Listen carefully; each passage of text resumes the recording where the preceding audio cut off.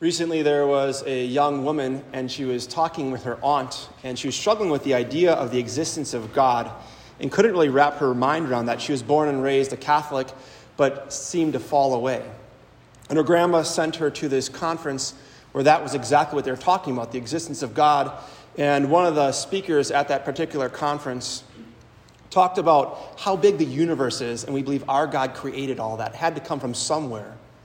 And as she was at this conference, one thing really stood out to her because they talked about how many stars there are in the universe. And in the book of Genesis, it says the Lord created the heavens, the stars, right? Almost like as an afterthought, the sun, the moon, the stars, and just like, what does that mean? And the way the presenter said it, he said, imagine if every single star were a grain of sand. And then say that all that sand would be a sandcastle. How big would that sandcastle be as far as our knowledge of how many stars there are? And to scientists and astrologers' knowledge to this day, that sandcastle will be 35 miles by 35 miles by 35 miles. And she's thinking, I can't even see 35 miles. That's so much bigger than I thought God was. Because our world has made God so small. And when they went through that, and that God who created the heavens and the earth, and also he created the animals and gave Adam the ability to name them, but looking for a suitable partner, he created Eve out of the rib. But when the Lord created Adam and Eve, and he looked at Adam and Eve as he looks at you and me, he said, very good. And this woman, she did not believe that she was even good. And now God is telling her that she's very good. But the Lord told Adam, you can eat from any tree you want except for that one. And when Eve began to grab for that fruit in that tree, she began to dialogue with the dragon, to dialogue with the evil one, and lies began to creep into our world that were never there before. The first one is, God is not good. That's when people began to believe that God is not good. Also, you are not good, and God doesn't want you to be happy. And this woman, as she began to pray about all this, she realized she was struggling with a lot of lies interiorly. And as she went forward out of that conference, she heard about how Christ actually, that God who created all those stars, God became one of us and took on our flesh through Mary's yes. So he took flesh from a woman and was in her womb, and it blew her mind. And she's just at this place of total amazement. And as she's on her plane ride home, she ends up sitting next to an atheist. And as she's on the plane ride home, she picked up that devotion of praying the Holy Rosary, of meditating upon the Scriptures, meditating upon the life, death, and resurrection of Jesus. And the gentleman who's sitting next to her says, hey, I see you're praying the Rosary. You must be a believer in God. When I go on plane rides, I like to debate the existence of God. Would you like to do that? And she said, sure, I want to get off the ground, so I'm going to pray my rosary, and once the plane gets off, I would love to talk to you. So once the plane gets off the ground, they began talking, and she said, okay, I'm ready to talk. And he said, would you like to debate the existence of God? And she said, sure, but let me ask you a couple questions. You ever notice how animals poop? And he's like, what? And he's like, yeah, like rabbits and deer, when they poop, it's like little pellets. Like, what? Do you know why that is? He's like, I don't have a clue. Like, you ever notice, when cows poop, it's kind of like a disc sometimes that goes out in a flat pattern? Like, why is that? And he's like, I don't have a clue. And she's like, well, you ever notice, you have like a llama or like a large elephant? Like, it's just like a giant amount of poop. Like, do you know why that is? And he's like, I don't have a clue. And she just said to him, well, why would you want to debate the existence of God when you clearly don't know crap?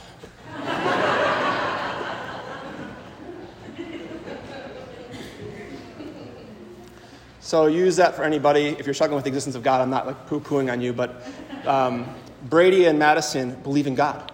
A God who is love, a God who is good, who said he wants them to be happy. That's why they're here. And as they come together today, they're saying, we need help. A Christian marriage is not a marriage of saying, hey, we got it all figured out, we're perfect. It's saying we need God's assistance. It's God who is good. It's God who created all those stars, who's so much more powerful, and he wants them to be happy. And as they come together today, they also know they need your help. So as Madison Brady invite you here, it's not a mistake that you're here. They invited you here because they want you to be a part of their marriage. And the difference between a Christian marriage and just a government marriage going up by the beach is they're going to be entering into a covenant with God. And the difference between a covenant and a contract is just an exchange of goods. But a covenant is an exchange of persons, where God in Jesus gives up his life for them on the cross so they can enter into this wedding, into this marital bond, that God wants them to be so tight that they'll have to become one flesh in the marital embrace. And they need to know what love is, and our world is very, very confused on that. So as they chose the readings, I didn't choose these readings. So as Madison and Brady chose these readings, they picked one of the most difficult gospels that exists.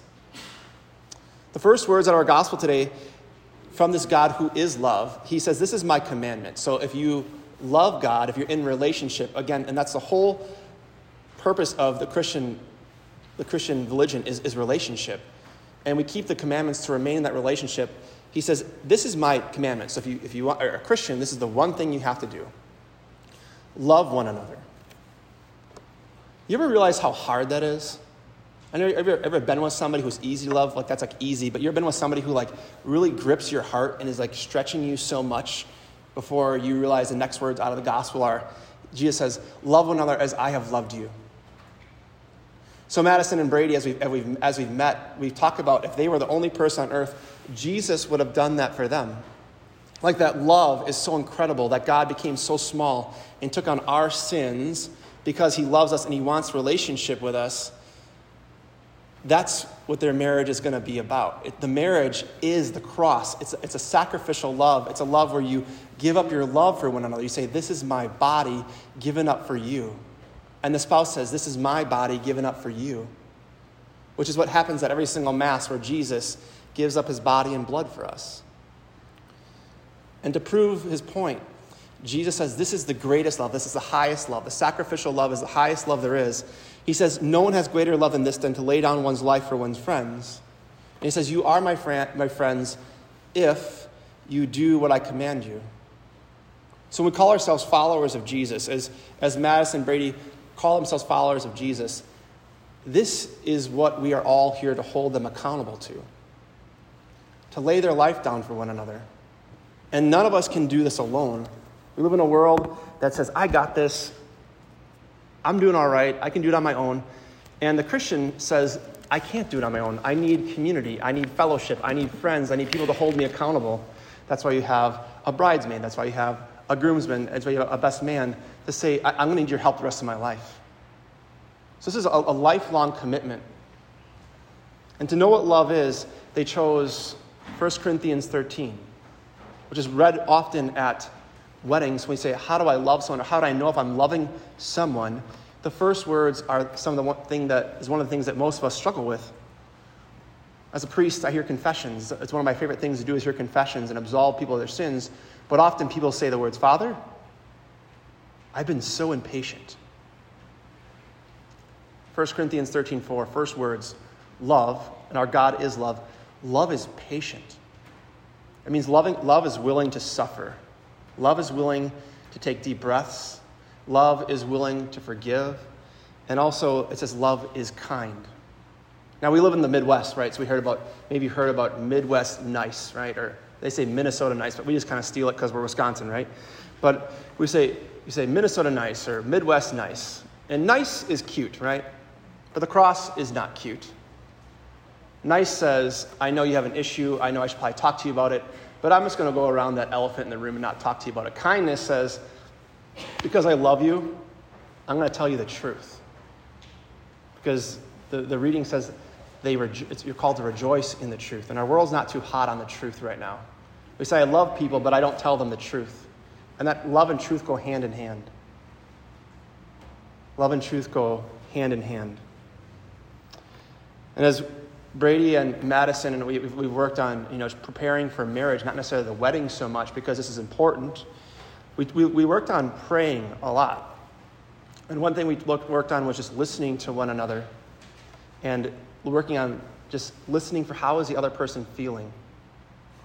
And as we practice this is the thing I want you to remember. I wrote it in your card, so if you don't remember this, it's in your card. It's just 3 things for today. Just remember this for your marriage. Stop, pray, and start over. Got that? Simple enough, right? Cool. Stop. So often you and we're just going so fast, we're not being patient, right? We said love is patient. There is no greater love than to lay down your life for your friends. That means you have to die to self. And there are going to be days when you both, you just had it up to here. You just had it up to here. And the thing that the devil wants to do is rush us. He wants to rush us. So if you're ever wondering, is this God or is it not God? The Lord will never rush you. So stop. So often it's just important just to even tell, as a spouse, to tell one another, could we just stop for a moment? Or could you please stop? I just need to vent or whatever I need to do. And then to pray. Often, as Brady and Madison and I, we work together, we've had to either share a moment of discouragement, which we all have those, but also maybe a moment of grace.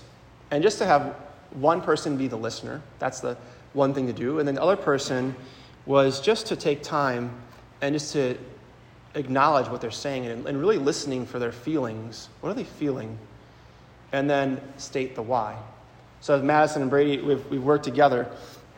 It was really beautiful to watch them just listen to one another and just to see them fall in love in those moments. Just to take time and to say, you are feeling discouraged because after the person spoke for however long they needed to.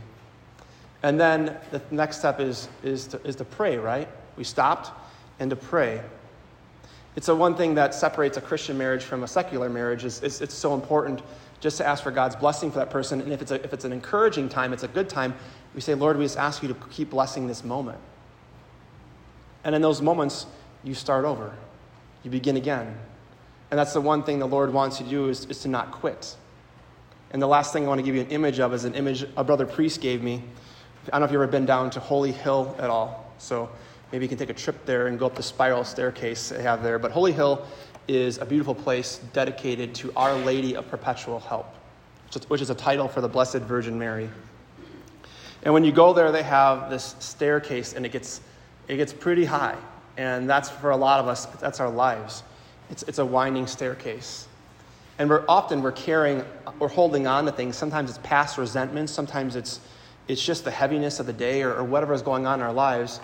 And the higher you go up, there's an encouragement just to let go. Often we can't keep going. We can't keep up the stairs because it's heavy. We either hold on to grudges, we hold on to resentments, or we hold on to old ways, and the Lord is inviting you into new life through the sacrament of marriage. And the one thing is to let go of is to let go of the past, let go of fears, let go of failures, and just to hold on to one another's hands and take one step at a time as you go up those stairs. And the reason why most marriages fail is because they don't do that. They quit. They don't start over. And the thing is, when you get to the top of that staircase, the view is so beautiful. You can see so far. And that's what the Lord wants to show you, his plan for your marriage. I don't know what his plan for your marriage is. We pray to God that it involves children. We pray in God that it involves, coming to Mass on Sunday. We pray to God that it involves you both being so happy that you can share that joy with others. As you come down this aisle today, as you're sitting here before everyone here, just remember that love is patient. And just take that moment just to stop more often than you think you should, and to pray and to start over. And the invitation is to keep your hands together and just to pray, like, what are we holding on to, Lord? What do we need to let go of so we don't quit? And then everyone here, your encouragement, your job, your plan now is to keep checking in on Madison and Brady and to keep praying for them, because we live in a world that doesn't really hold up marriage as something important anymore, wants to keep redefining marriage, wants to keep changing it. But really, what Madison and Brady are doing is they're saying, we're willing to take up the cross. We're willing to sacrificially love one another and lay down our lives. And are they going to be perfect at it? No. But they are going to be a couple that they are encouraged to start over and to not quit. And in order to do that, they have to be free. They have to come here freely. So in just a moment, Brady and Madison are going to come forward and express their consent before everyone here that they come here freely. No one's forcing them. And the reason why that's so important is because our God, too, wants to freely enter into relationship with us. He never wants any of us to feel forced to do anything. It's always an invitation. And that's why as Madison and Brady come here today, they come here freely. And they'll state that with a singular before they become one flesh in this sacrament of marriage. So praise God for you both coming here. Praise God that you are believers. Praise God that you believe in this God who created that amazing sandcastle of stars, and we just can't comprehend how big he is, and he's going to become a part of your life in a new way today. And if he is your rock, you will be able to do that. And that's why we come into this church. We come into a place that glorifies him and says that we need him, not because we're strong, but because we're weak. And because he laid his life down for us, ergo, we lay our lives down for one another. So you ready? All right. If you both could please stand with the wedding party and come forward.